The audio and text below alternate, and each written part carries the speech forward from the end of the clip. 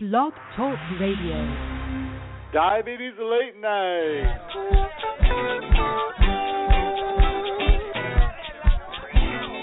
Sometimes you feel insecure. Trust me, babe, I understand. Straight up for real.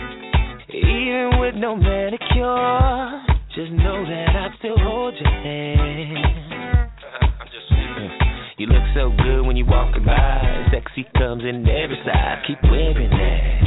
You ain't playing. You got yourself a new man. That's Kanye's workout plan. I call that baby fat. Baby fat. Cause you sure look good to me. I think you're so beautiful. Give the world a show. Go up, down, up, down, up, down. Go up, down, up, down, up, down. Shake it fast. It's yours. How much you pay for it? I say you're so beautiful. And I don't care who knows. Go up, down, up, down, up, down. Go up, down, up, down, up, down. Shake it fast. It sure look good to me. Hello, divas and dudes. Are you ready? Because I'm ready to welcome you to Getting to Know Your Body podcast. I'm your host, Mr. Divabetic, and tonight we're going to be exploring all those things to do with your body with musical inspiration from the Empire TV show soundtrack courtesy of Sony Music. Now, many women get upset at their bodies when they're first diagnosed with diabetes because they feel like their bodies let them down. But many of us don't really know what's going on in our bodies to begin with. How well do you actually know your vagina? Yes, it's Mr. Divabetic. I have to ask these questions every month on our show. Well, a new study by the Association of Reproductive Health Professionals showed that more than half of women lack basic knowledge when it comes to understanding their genitalia. Misconceptions can prevent you from managing your diabetes as well as having a happy, healthy, satisfying sex life, especially after you hit 40. So it's important to know exactly what's going on down there, which is why for the next hour I will be talking to a leading gynecologist, Dr. Andrea Chisholm, about how a woman's body, if she's living with type 1 or type 2 diabetes, may change as she ages. And we'll be taking your calls at 347-215-8551.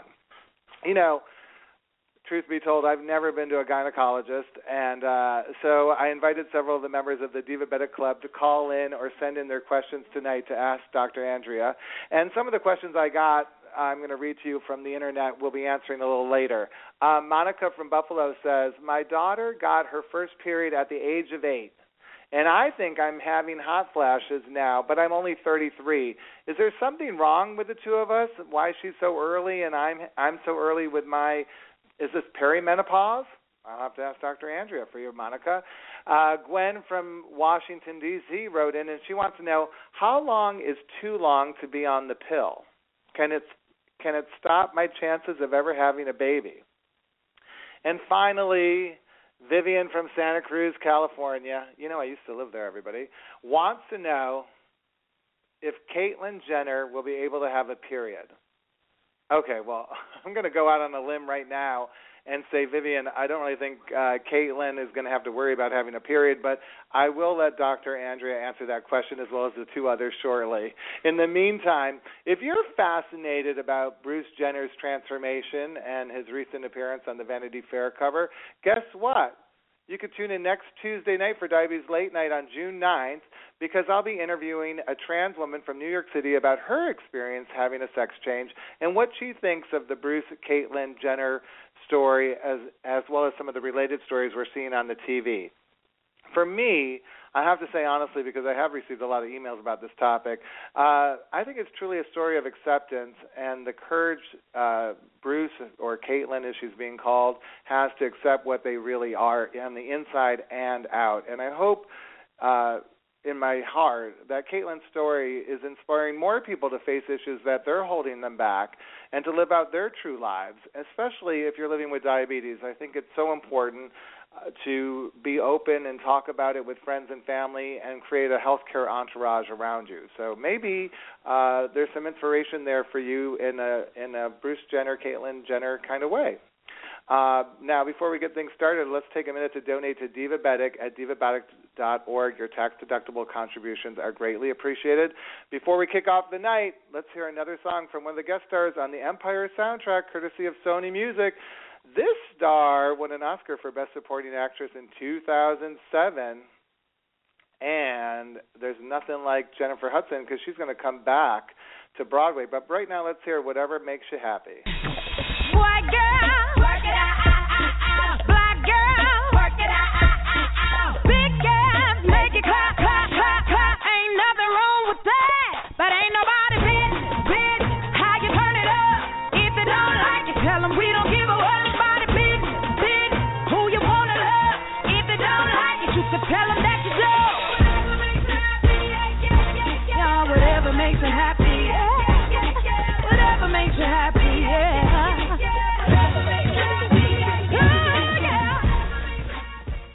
All right, hey divas, are you having a hard time accepting your body going through changes that come with age? Well, listen, Joan Collins said she never thinks about her age. She believes your age is totally how you feel. She's seen 35-year-old women who are old, and she's seen people who are 75 who are young. As long as she looks after herself physically, mentally, and emotionally, Joan Collins says she's going to stay young. On that note, it's time to welcome my special guest. I'm really excited to have her on the show. Please welcome Dr. Andrea Chisholm. Hello, doctor. Hi, Max. I'm very excited to be here. That's our studio audience. They love to applaud our fans tonight.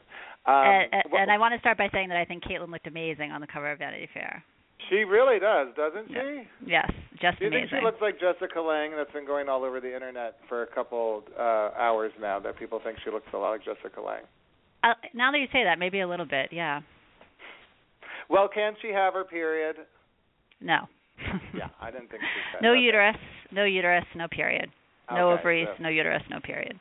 So, Vivian, if you're listening, we just got one question off the docket. Now, before we get things started, let's and we start talking to some of our listeners and some of the people calling in, can you just tell us a little bit about your experience as a doctor and the kinds of patients you see on a regular basis? Yeah, sure. I'm a general obstetrician and gynecologist, and I take care of a very wide, diverse patient population, which is something that I really enjoy. I'm in an urban setting, and have provided general gynecologic care for adolescents to postmenopausal women for a few more years now than I'd like to say.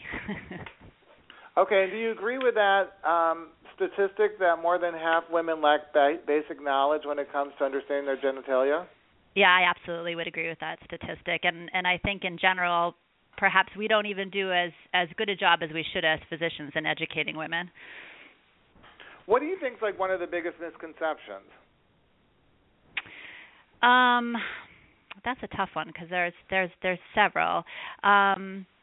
I think a lot of women really don't understand what their period is, why it happens. I don't think women really have a very good handle on that. And then certainly the menopausal transition just throws a lot of women for a loop, and that's a very important transition that women need to understand.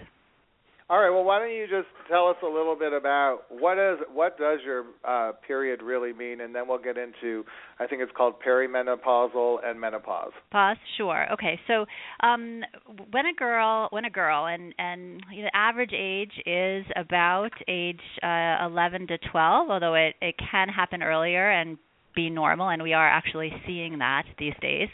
But from that age, when a woman's body is mature enough, the menstrual cycle starts. And it's a very complicated cascade involving structures in the brain, and then the ovaries, and then the uterus, which is sort of the end of the interaction. It sort of responds to all the other changes. What happens is at that point, a cycle is established with hormones being released from the brain that stimulate the ovaries in a very regimented fashion to result in ovulation. and then menstruation. And actually, when you start to bleed, it's actually the beginning of the next cycle. And you can't and you don't bleed regularly unless you ovulate. So you have to ovulate to have your period, and when you have your period, it's not the end of your cycle, it's the beginning of a new one. And I think that's a big misconception for women. Yeah, because everyone always says, "Oh, my period's ended," but you're saying it's just begun. Yeah, when people say my cycle's ending, it's actually really a new cycle starting again, which is a lot of women don't understand. And then as we go through our reproductive years, so round about once our period starts, and yes, reproductive years start in our early teens, which is a positively scary thought, and why it's important for younger girls, if they're sexually active, to be on birth control. But that's a story for another day. So all those years when we're in our childbearing years, if pregnancy doesn't happen, then you get your menses, and then that's when the whole cycle is starting again. But as we get older, as we get into our 40s, we start to have some changes, and this is a time that women really don't understand what's going on, because they're not menopausal, and there's a lot of talk about what happens in menopause, and there's a lot of talk about what happens when you're younger and you're getting pregnant and reproducing and having regular cycles. But in this time between the 40s and the early 50s, women will start to have symptoms of what we call perimenopause. Maybe they miss a period here or there. Maybe they start to have more PMS symptoms that they didn't have when they were younger. Maybe they start to have more anxiety. Maybe they were never an anxious person, but now they start to have anxiety. And what's happening here is that the hormones are still being produced in a level to allow ovulation sometimes, but they're a little bit off. And when those hormones are a little bit off, we know that there's some interaction with that in serotonin. Serotonin is a hormone or a neurotransmitter in the brain, which helps maintain mood and a sense of well-being. And when that's off, then anxiety and some agitation and more of these PMS symptoms can arise. It's also a time where, with these cycles where you're not ovulating, you can start to have heavier bleeding, and irregularities of your bleeding start to show up. So it's very common for women to present to the gynecologist with episodes of months of missed periods, and then episodes of heavy bleeding, or just heavy bleeding that is in a cycle as well, because this is a time when things like fibroids and uterine polyps start to show up. And then when you get to menopause, so wait, so that's somewhat normal then to have that happen, perhaps? Well, you would have a little inconsistency would be something that and that's not perimenopausal. That's before that. Is that what you're saying? Well, that's a little bit. So the changes in bleeding and the changes in the symptoms, and I also forgot to say those hot flashes, those night sweats that happen during this period as well. That can go on for about 7 years before the menopause actually happens. So the average age of menopause is 52. Could Monica from Buffalo actually be having hot flashes at 33, or seems a little bit premature? But I don't. It's a little early. The average age of menopause is 42, but it's fair game and not considered abnormal after the age of 40. So she may be someone who's going to be on the early side of menopause, and she could very well be having some symptoms now. It's possible. But I also would encourage her to look at, to speak with her physician about checking her thyroid function, because that can mimic some of those vasomotor or flushing symptoms that also is associated with the perimenopause. Oh, okay. And just while we're on this, while you're regrouping to finish that thought, she also mentioned her daughter had a period at 8. You said most girls start at 12, but they could be younger. So this. But they could be younger. Yeah. So she this could be totally normal that her daughter's. It seems like there's a lot of girls trending younger for periods lately. I used to work at an all-girls school, and I think actually 8, 9, and 10 was about the average. Like there are fourth girls, and fifth grade seemed to be, which it used to seem like 20 years ago girls would have it a couple years later, but now it seems like it's earlier. It is, and there's some thoughts that may be related to environmental exposures to hormones. But again, that's another big conversation to have at some point. All right. Well, I want to ask you one question, Divabetic, before we get onto the perimenopausal and menopause because this relates to the women living with diabetes. Halle Berry was like 47 years old when she had this, what she called her miracle baby recently. Now, we know she's living with diabetes. She's never really admitted if it's type 1 or type 2. There's been a lot of speculation either way. But at the time, she said she thought she was perimenopausal. So I'm just curious, like, because I read all the time now about all these women having babies over the age of 50. What are your thoughts on that? And could someone be perimenopausal and still get pregnant? So someone can be perimenopausal and still get pregnant. That's, I think, I was probably dragging on a bit when I was explaining things. But what happens is you're still ovulating. You just may not be ovulating every month. So it is possible in one of those ovulatory cycles that pregnancy can occur. So that's not so unusual. I mean, it's unusual, but it's not startling. The women having babies over the age of 50, the one thing that is often the case then, because ovarian function and ovarian reserve does start to wane, unfortunately, after the age of 35. But by the time a woman gets to 50, I wouldn't say it's impossible for her to become pregnant, but oftentimes those women are conceiving with donated eggs or donor eggs and not their own eggs. Okay, so that's the difference right there. Yep. Okay, well, that's good news. All right, so now you're just going to explain menopause, and then we're going to go right to the phones and start taking our callers. Super. Okay, so the perimenopausal period, things are getting a little bit wacky. A normal, you asked me if it was normal to have irregular bleeding. Right. It's expected, but not normal. Sort of a normal menopausal transition where a gynecologist doesn't need to be involved, and probably wouldn't come and complain, is if you have less frequent, lighter bleeding that eventually just dwindles off and goes away. More frequent, heavier bleeding doesn't necessarily mean what women always worry about, that it's a cancer, a uterine cancer or an ovarian cancer or something along those lines.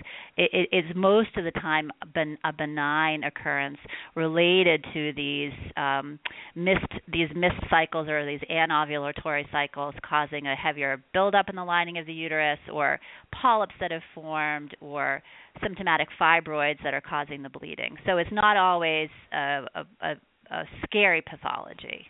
So as we go on and get to the average age of 52, these irregularities of our periods will go on, and then eventually we'll stop. And when you've gone for one full year without a period, then we make the diagnosis of menopause. And that's when you might become Suzanne Summers and start taking bioidentical hormones? And that's when you would consider having a conversation with your physician about the options and the risks and benefits for you of hormone replacement therapy. Yep. Well, I love it. Okay, let's stop right there because we're going to go to the phones in a minute. But first, we're going to hear another song from the Empire soundtrack. Empire was a mid-season replacement for Fox and ended up being a cultural phenomenon. Let's listen to another great song from the soundtrack. Do what I want and say what I want with no apology.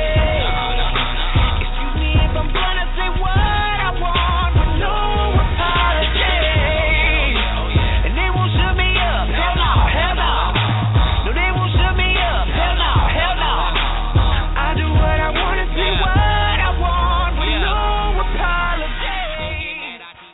I'm your host, Mr. Divabetic, and tonight my special guest is Dr. Andrea Chisholm, and we're talking about everything from menopause to menstruation to maybe we'll even throw in men at some point, I guess. All right, I don't think so on this show. But, hey, when it comes to aging, Friends star Lisa Kudrow says, at 45, you know what you're doing, but you're still not done. So with that note, Dr. Andrea, we're going to go to the phones, and we're going to talk to Catherine calling in from New Orleans. Hello, Catherine. Hey, Max. Hi, Dr. Chisholm. How are you? Hi. I'm great. Hi, Catherine. So, Catherine, give us a little backstory on a little bit about your life before you ask the question so our listeners can relate to where you're coming from. Well, I've had diabetes for 46 years, and I went through all of that. I had, my periods, my time. I do know and remember well that it brought on some stress, some frustration, hated going through it, had a lot of pain, all that good stuff.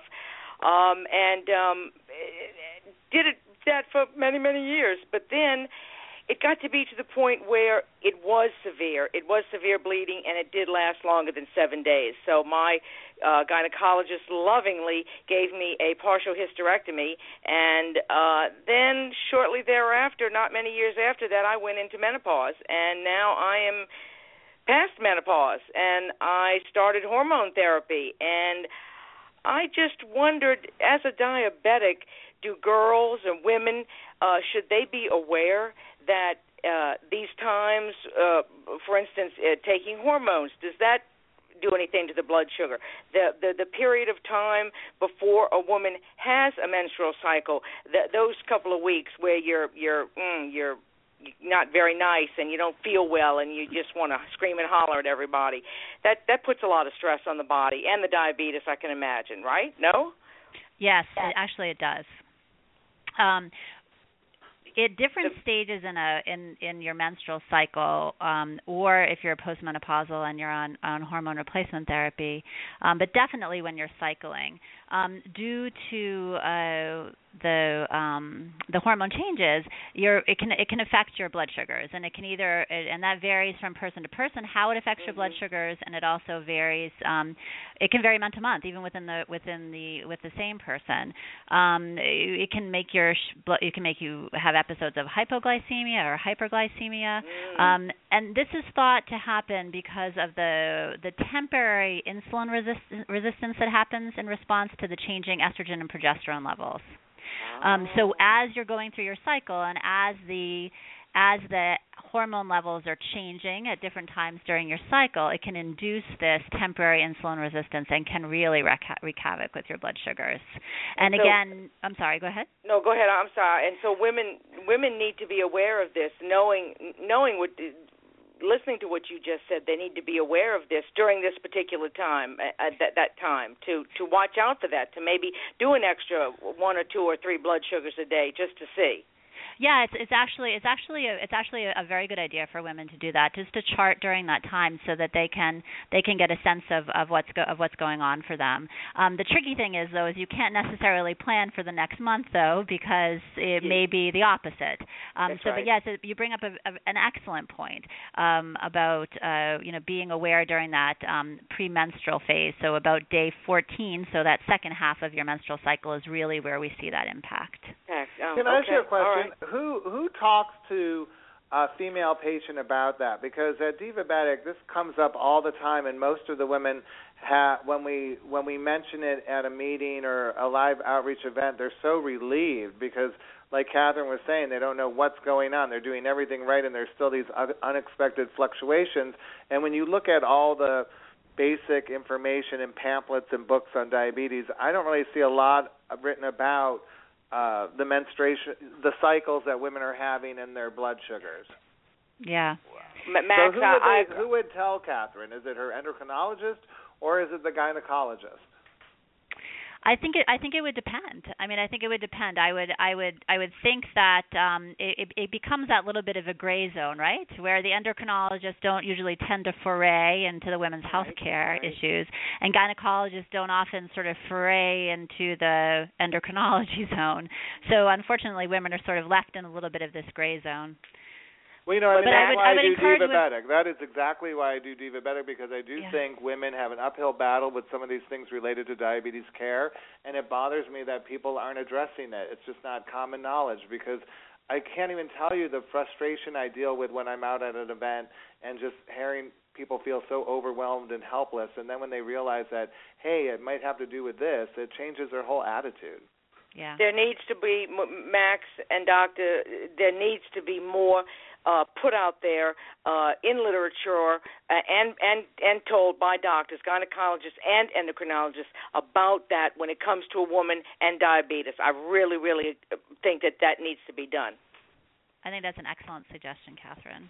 Yes. Catherine, did you have any more questions? No, those were my questions, Max. Thank you. Well, you were fantastic. Thanks for being on the show tonight. Sure, thank you. Thanks, Catherine. Thanks, nice Dr. Chisholm. Are you ready for another one? Sure. Dr. Chisholm, because we've got Taryn on the line from Boston. Hi, Taryn.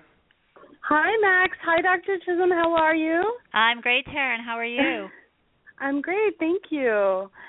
So first tell us a little bit about your Mm-hmm. experience living with diabetes, Taryn, so the listeners can relate. Oh, sure, yes. I was diagnosed at the age of 33 with type 2 diabetes, and that was about 3.5 years ago. And, it's thanks to Divabetic. Actually, I have to give a lot of credit to Divabetic for helping turn my attitude around. But yeah, I've been through a lot of things, and I've been obviously working on lots of things. And yeah, I'm not quite sure, but yeah, Well, you've been dealing with the idea of you're a type 1 or type 2 or maybe even the type 1.5, yeah. correct? Right. So I have that going on where I'm actually on insulin, and my doctor has suggested that it's very possible that I may have some kind of pancreatic defect or something like this that has inhibited the production of insulin. So it's kind of I do need to look further into exactly what's going on there, but I have been able to I'm fortunate to live in Boston where I have the Joslin Center, so that's been really wonderful for me. Okay, so what was your question for Dr. Chisholm? Yeah. So I changed my question a little bit because it's a little bit more in the gynecological field. Sure. That's good for me. And so recently, yeah, exactly. I actually recently was diagnosed with fibroids. Okay. And that was a little bit of a shock. And I was just wondering, in your experience, is there some kind of a connection between fibroids and diabetes, and is there something that I can do? I don't know. In your experience, have you noticed that kind of a connection, or is there one? So I mean that's a great question. Yeah. I to the best of my knowledge, I'm not aware of any sort of direct cause and effect scientific relationship between type 2 diabetes and fibroids. There is, however, an epidemiologic demographic that has an increased incidence of both. So African American women are at an increased risk of fibroids, and also at an increased risk of diabetes.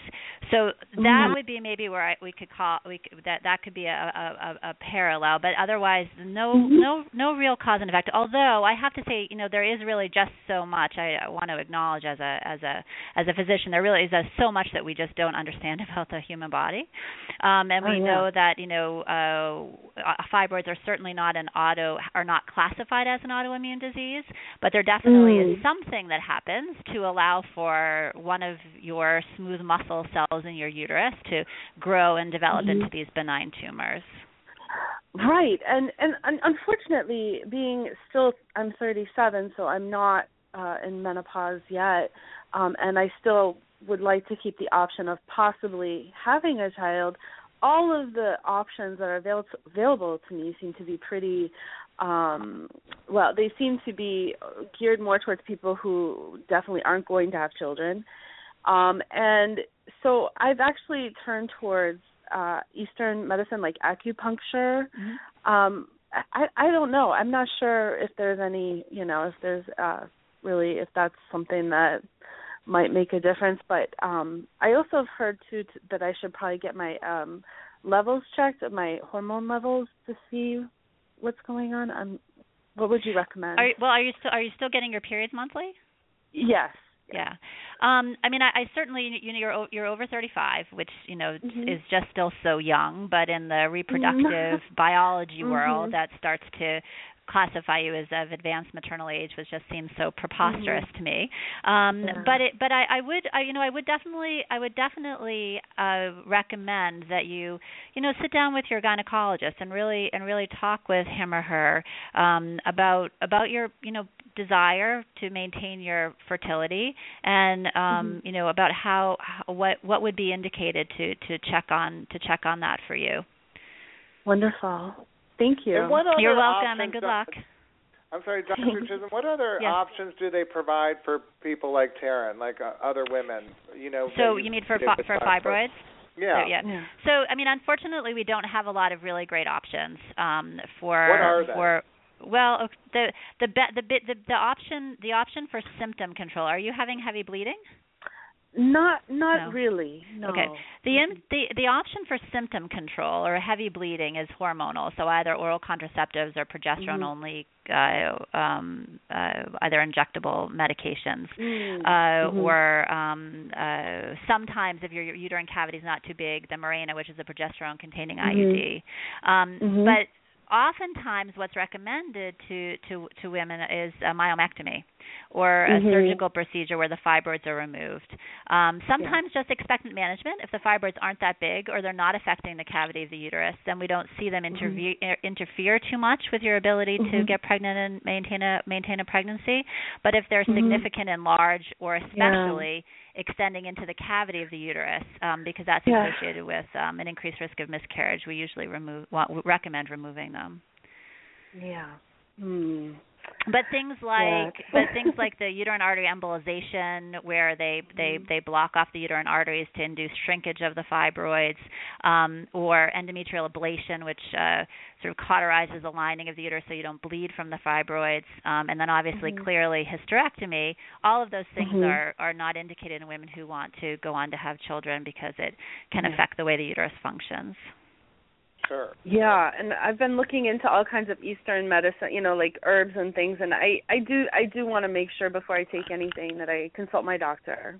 Yeah, I definitely recommend that. I mean, as far as Eastern medicine is concerned, I mean, it's been around for an awfully long time. It's been around for a lot longer than Western medicine has, and I think that it definitely, a combination of both Eastern philosophy and Western philosophy is really helpful, and usually how you can achieve the best results for yourself. Thank you so much. You're welcome. Well, thanks for being on the show, Taryn. We appreciate it. Oh, thank you, Nick. Dr. Chisholm, before we go to our next caller, what are some of the common things you see with women in diabetes in your practice? I've read that frequent yeast infections are common with some women with diabetes and some women with pre-diabetes. So I'm curious to know, are there other things that you would think would be common among women with diabetes?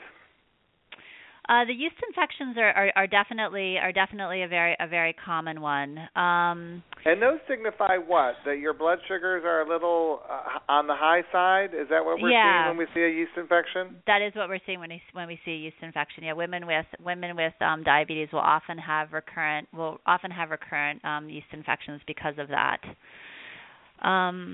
At the moment, I can't think of anything else specifically related to women who are diabetic that puts them outside of any other typical complaints that come into the gynecologist. But I'll keep that in the back of my mind as we go forward, and maybe something will pop up to me.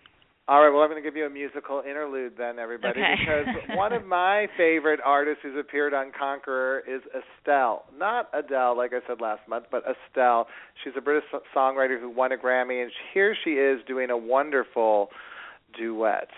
I'd rather stand tall than live on my knees, 'cause I am a conqueror, and I'm always set to be.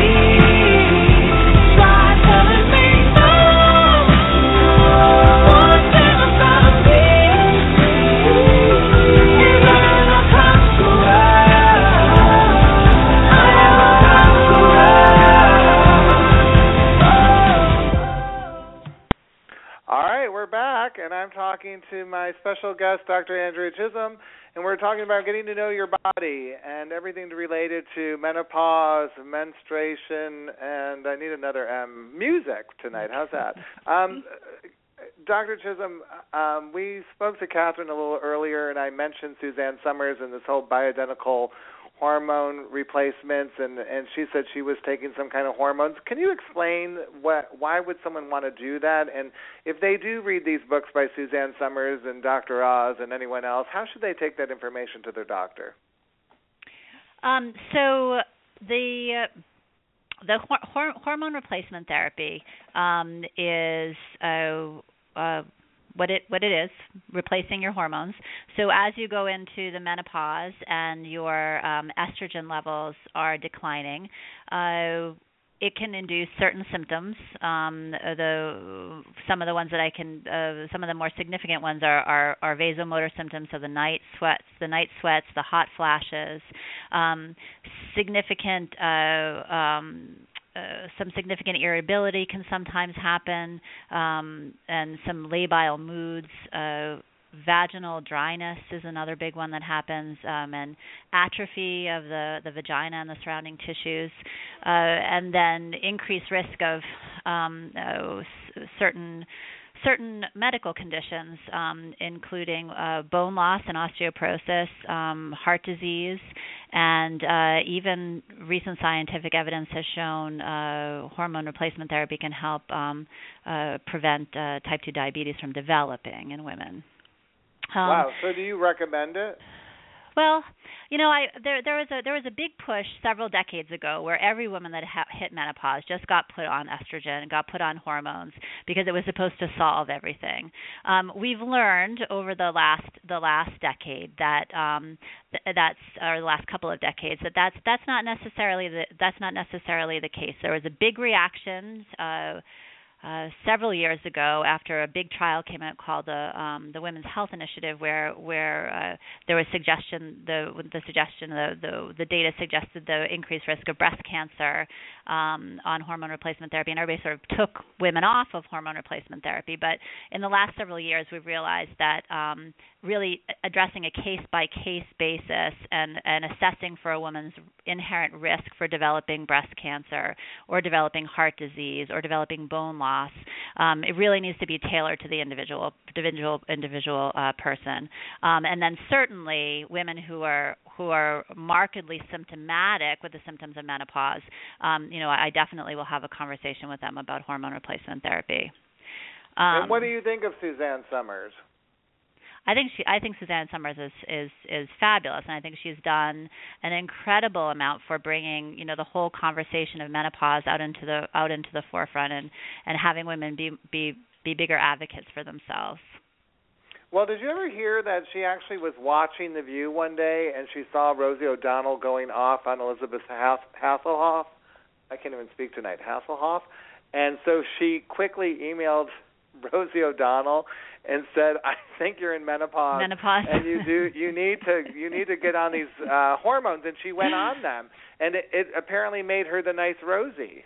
Yeah, I mean, it's a real, I sort of always have this joke that I say there's just no way that Mother Nature is female.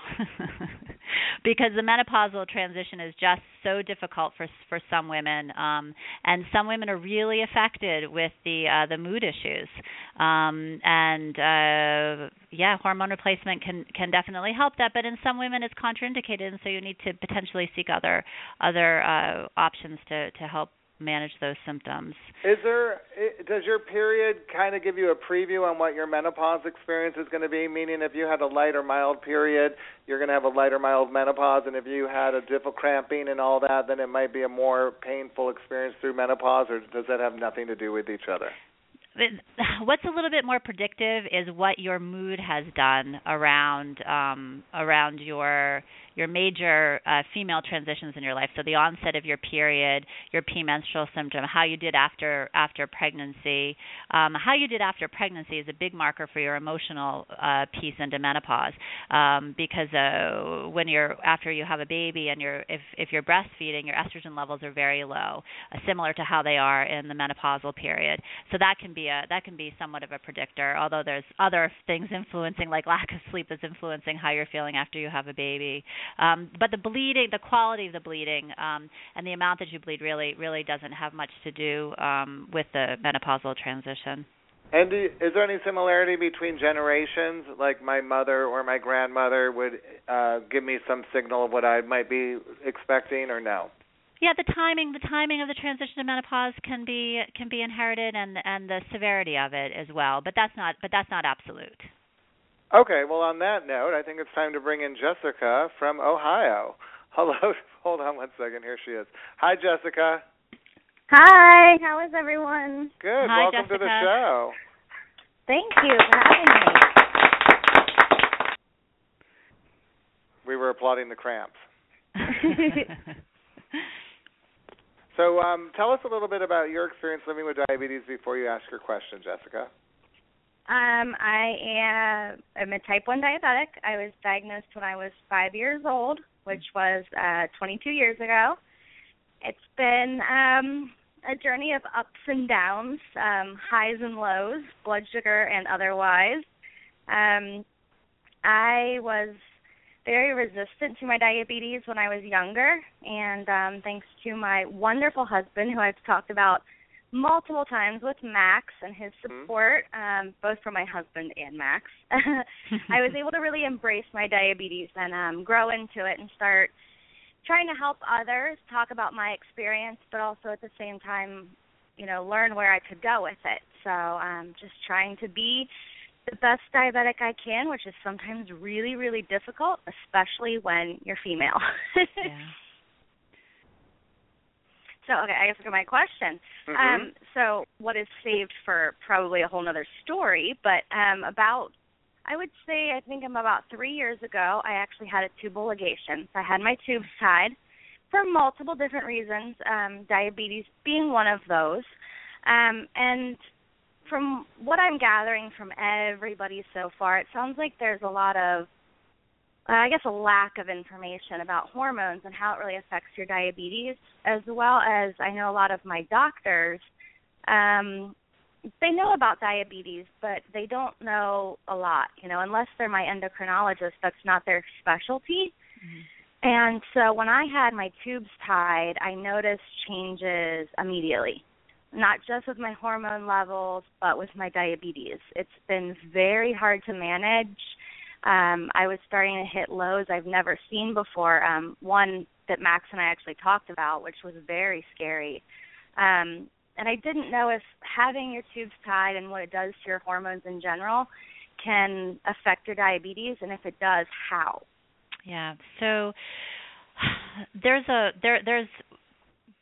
information out there and evidence out there to suggest that women who have tubal ligations can have a bit of a sooner progression to menopause. Not that you're in menopause. I'm not saying that, but overall, it shortens the time for makes it a little bit like 1 year to 6 months sooner than you would have sort of biologically been programmed to do that. There's some thought that there's some potential decrease in the blood flow because the ovary is dually supplied by vessels that go both sort of past the fallopian tubes and then also come from another source. I think there's some things that we just don't understand in medicine.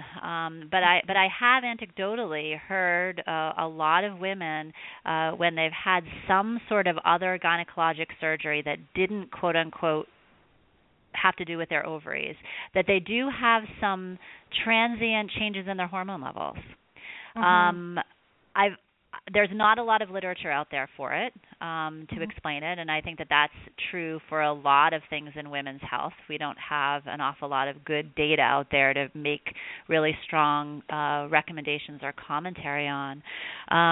But going back to what I had said when I answered Catherine's question, we do know that variations in the hormone levels also affects insulin resistance, and so it very, very well could be affecting your sugars that way.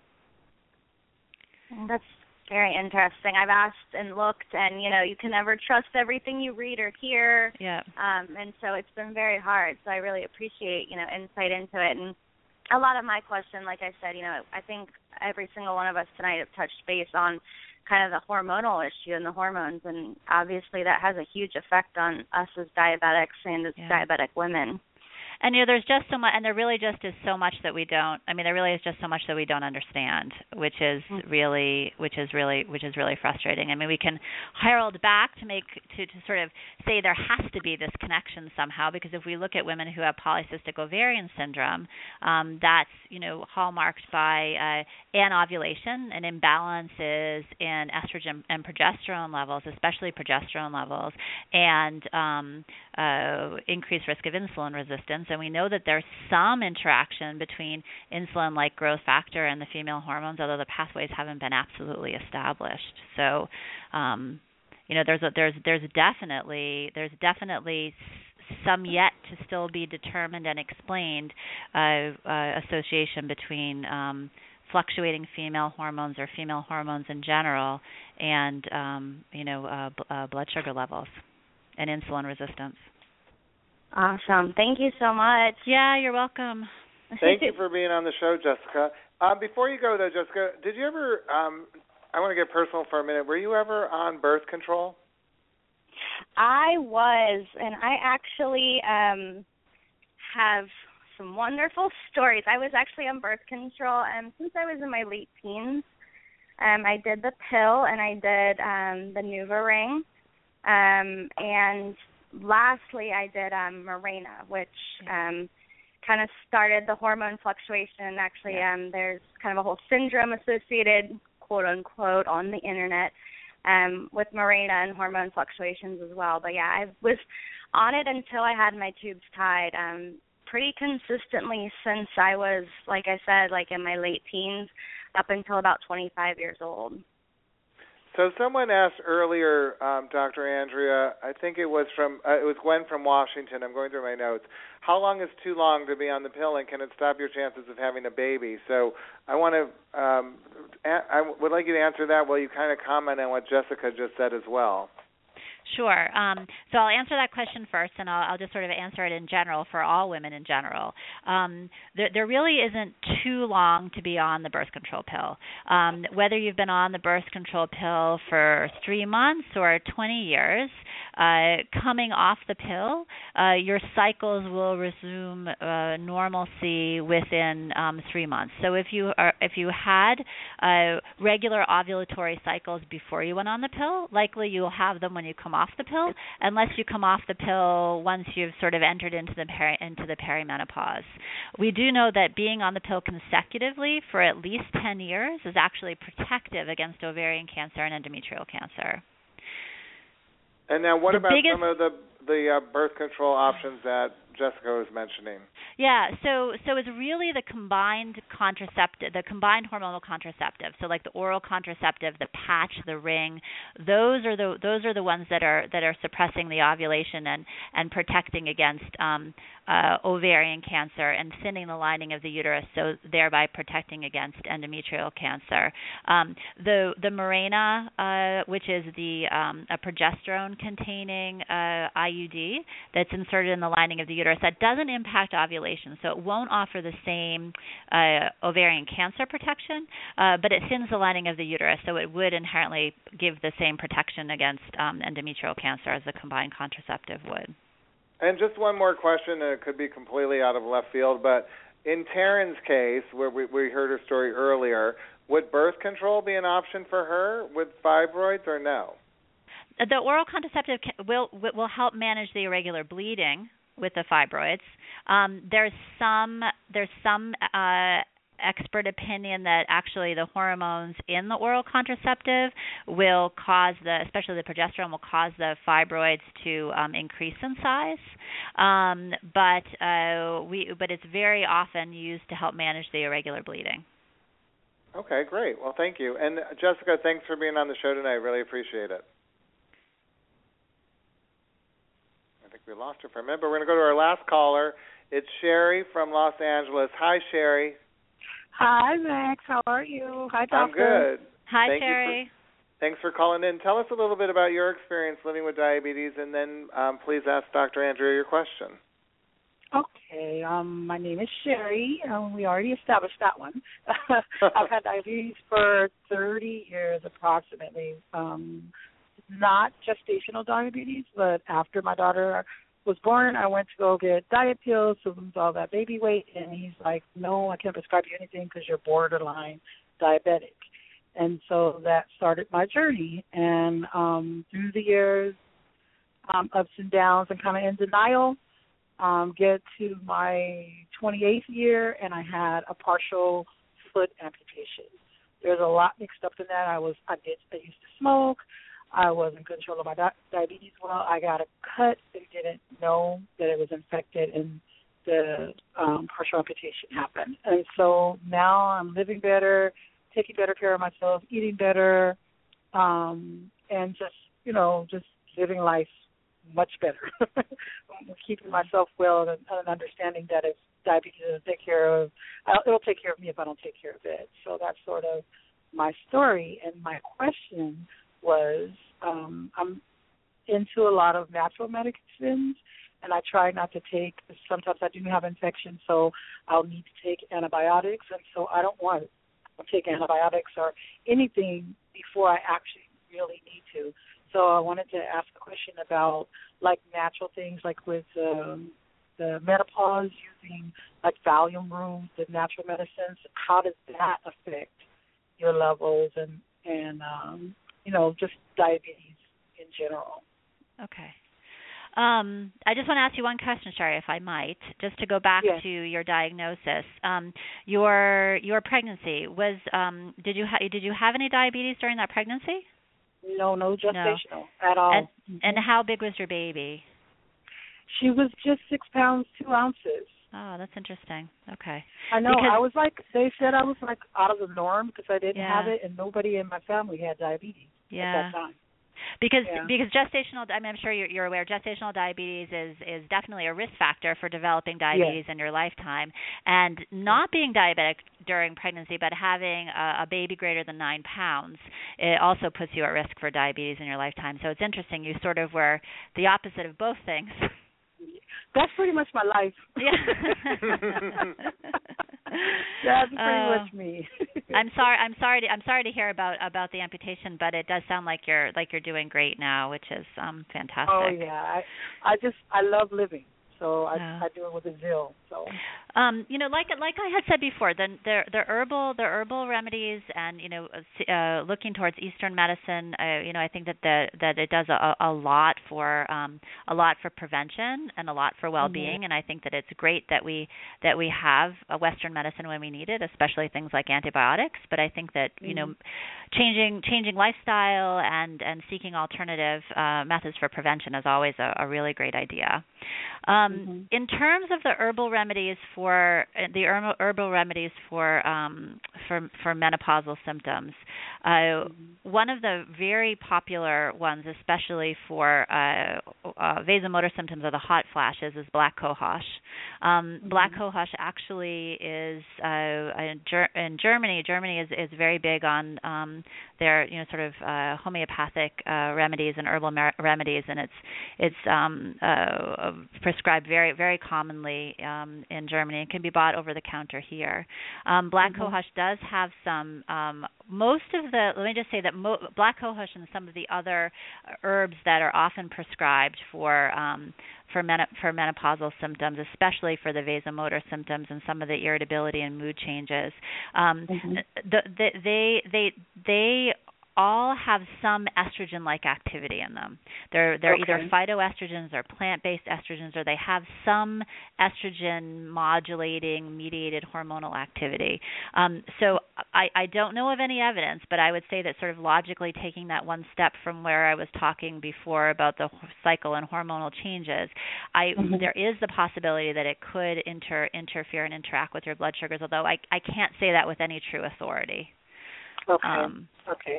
And that would be something that I would just definitely say that it would be something that I would want you to speak with at least your endocrinologist about in terms of how it would affect the medications that you're on for your diabetes. Does the activity level affect it at all? Like if she were to become more active, or does exercise kind of reduce any of these symptoms, or is that not an option either? Well, it's always menopause is always a really good time to sort of take check and even during the perimenopausal period, and just make sure that you have really good lifestyle habits, because in menopause with the waning estrogen levels, we do know that there's increase in weight gain, which especially in diabetic women can lead to increases in insulin requirements, insulin resistance, and also can lead to that truncal obesity, which is a risk factor across the board, diabetic or not, for the development of cardiovascular disease. So exercise is really important to help prevent, and also to help prevent osteoporosis. It's bone building, weight-bearing exercise, strength training, super important for women as we age. But specifically for the management of the vasomotor symptoms, exercise doesn't really contribute that much. But doing things like limiting your alcohol intake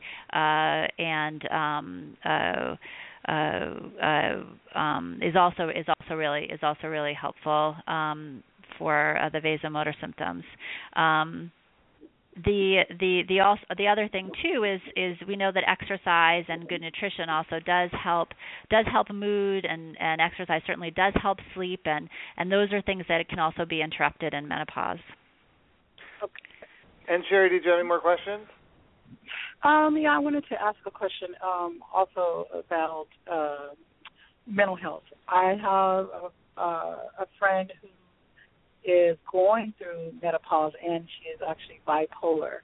And so I wanted to kind of give her she's not diabetic, but she does have a history in her family of being diabetic. Her family does. And I just wanted to kind of steer her in the right direction, because can you imagine being bipolar, having effects from menopause all both at the same time? Aren't most women bipolar when they're in menopause? I'm only kidding. Yes. Can you imagine a monster? Yes. I would definitely suggest to your friend that she finds a gynecologist who's comfortable having discussions around hormone replacement therapy. She given the underlying bipolar, I would certainly suspect that with the hormonal fluctuations that are going to start to happen with the declining estrogen levels impacting her serotonin levels, that might make the transition a little bit more challenging for her from that perspective. And then I apologize, I forgot the second piece. What was the second piece?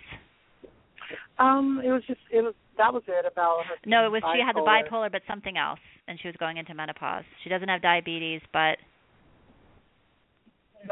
well, she uses natural medications, let's say, to treat it, and I don't think it makes it any better at all. Yeah, I mean, sometimes we get to a point where the herbal medication isn't significant enough, and it may be for your friend that her risk factors may be such, or she may decide that she doesn't want to be on hormones, and maybe she needs to come from the direction of some more pharmacologic support for the serotonin imbalances rather than from the hormonal side. Mm-hmm. Okay.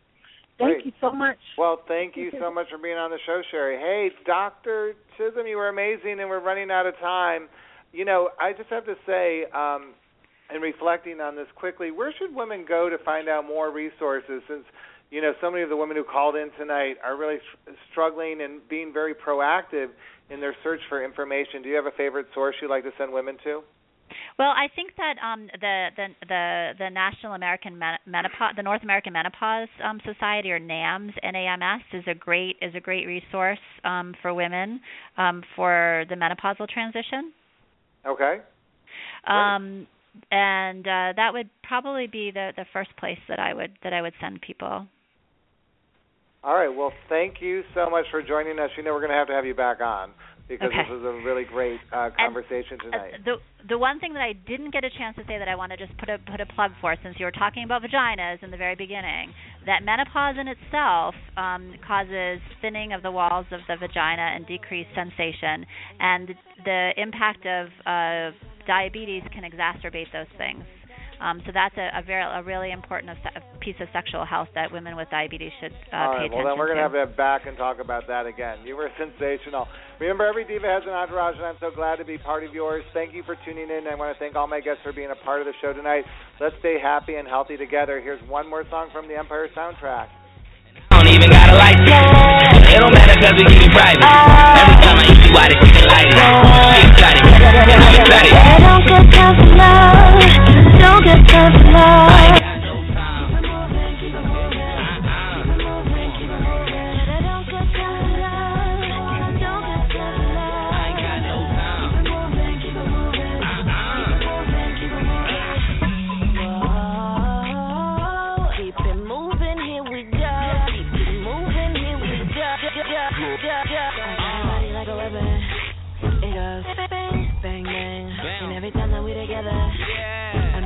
Say my name. Tell me, yeah, what you gonna do with it? No, I need a man like an aim, let's get it. Get a little trigger, I'll be daddy. Get a little trigger, I'll be daddy. I just wanna hit the bullseye once. You just wanna make me wait around for months. You go first, I can go second. But I ain't playing.